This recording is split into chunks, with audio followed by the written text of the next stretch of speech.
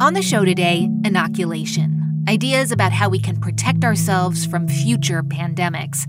And we just heard about getting people to trust that a vaccine would help, not hurt them.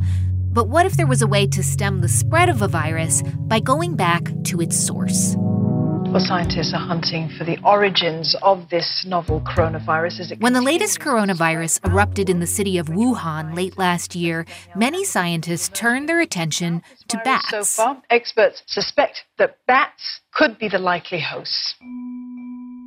COVID-19 likely came from bats. And actually, bats have been patient zero for a lot of viral outbreaks. Yes, actually, bats have contributed to the spread of HIV, that's human illness virus, as well as hepatitis A, hepatitis C, and even hepatitis B.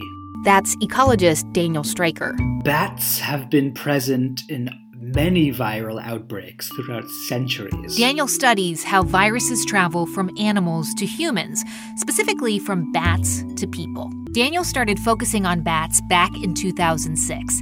He tells his story from the TED-Med stage. Imagine you're in a room, and there are bats. Flap, flap, flap, flap, flap. Now imagine you're in a room full of bats, and there are vampires working for Count Dracula. Now imagine that instead of Count Dracula, imagine viruses or viri. For example, HIV, herpes Ichibot virus, HCV, huge coccyx virus, or HPV, human Pabst Blue Ribbon virus. Now, I bet you're asking yourselves, well, that's not a problem for me.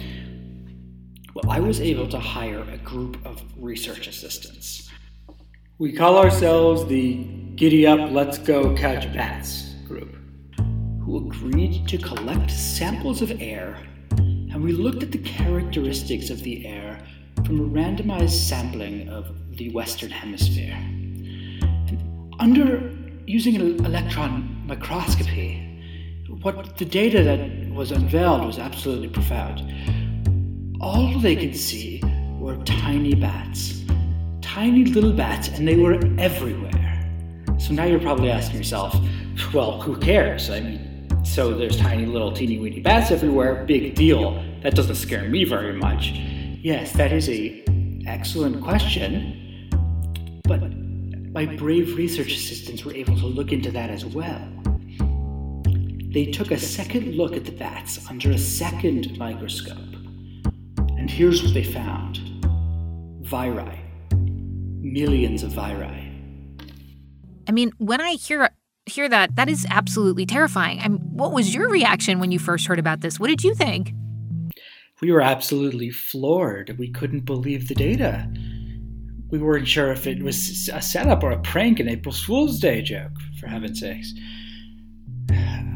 We've been studying this virus for many years, and viri in general. We understood that bats carried the viri, but we didn't know how, and we didn't know where the bats were. We couldn't find them anywhere. We were searching high and low.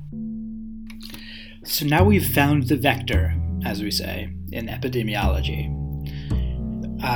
But the question remains, how do the people get infected? Well, our findings were absolutely jaw-dropping, and that's actually what led us to the Nobel Prize. What we found is that bats just fly in when people are sleeping and feed on them, and people don't even feel them. Wait, bats just fly in when people are sleeping and feed on them? Like people don't feel them? Yes, and in fact what we found is that after a vampire microscopic bat feeds on your blood, it stores it in this very oily, greasy sack under its breast. And when it sees another bat of similar age, it will actually paint a stripe of that human's blood on that bat.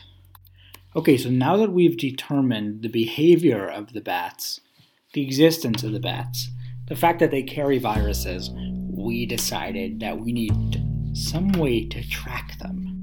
So, step one, Daniel started tracking the bats. And that's when Daniel found something surprising. Until this point, scientists thought the Andes Mountains blocked rabies from moving from one side of the country to the other.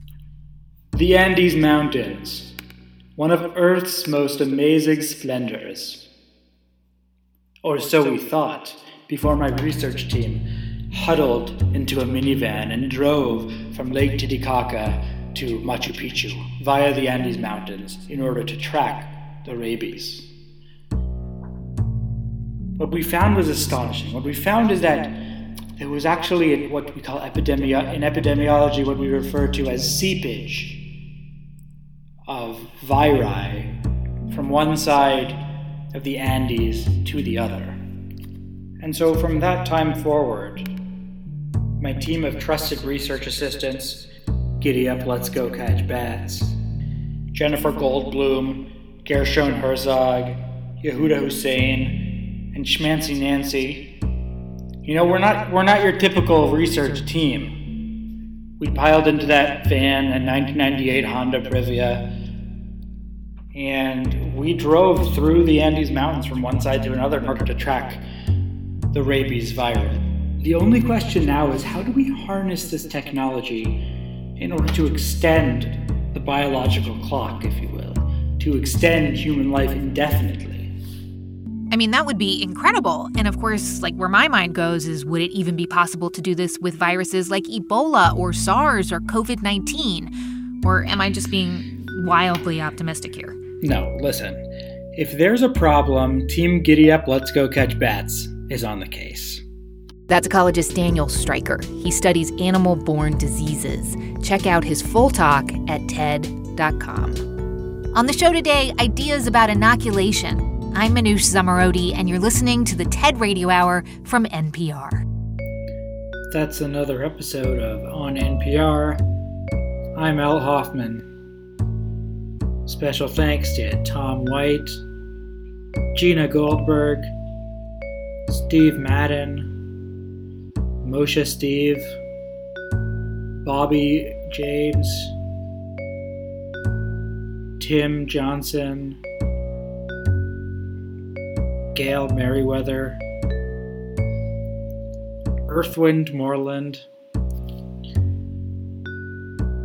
Martha Stewart, John Stewart, Martha's Stewart, John's Stewart, and of course, Saddam Hussein. See you next week.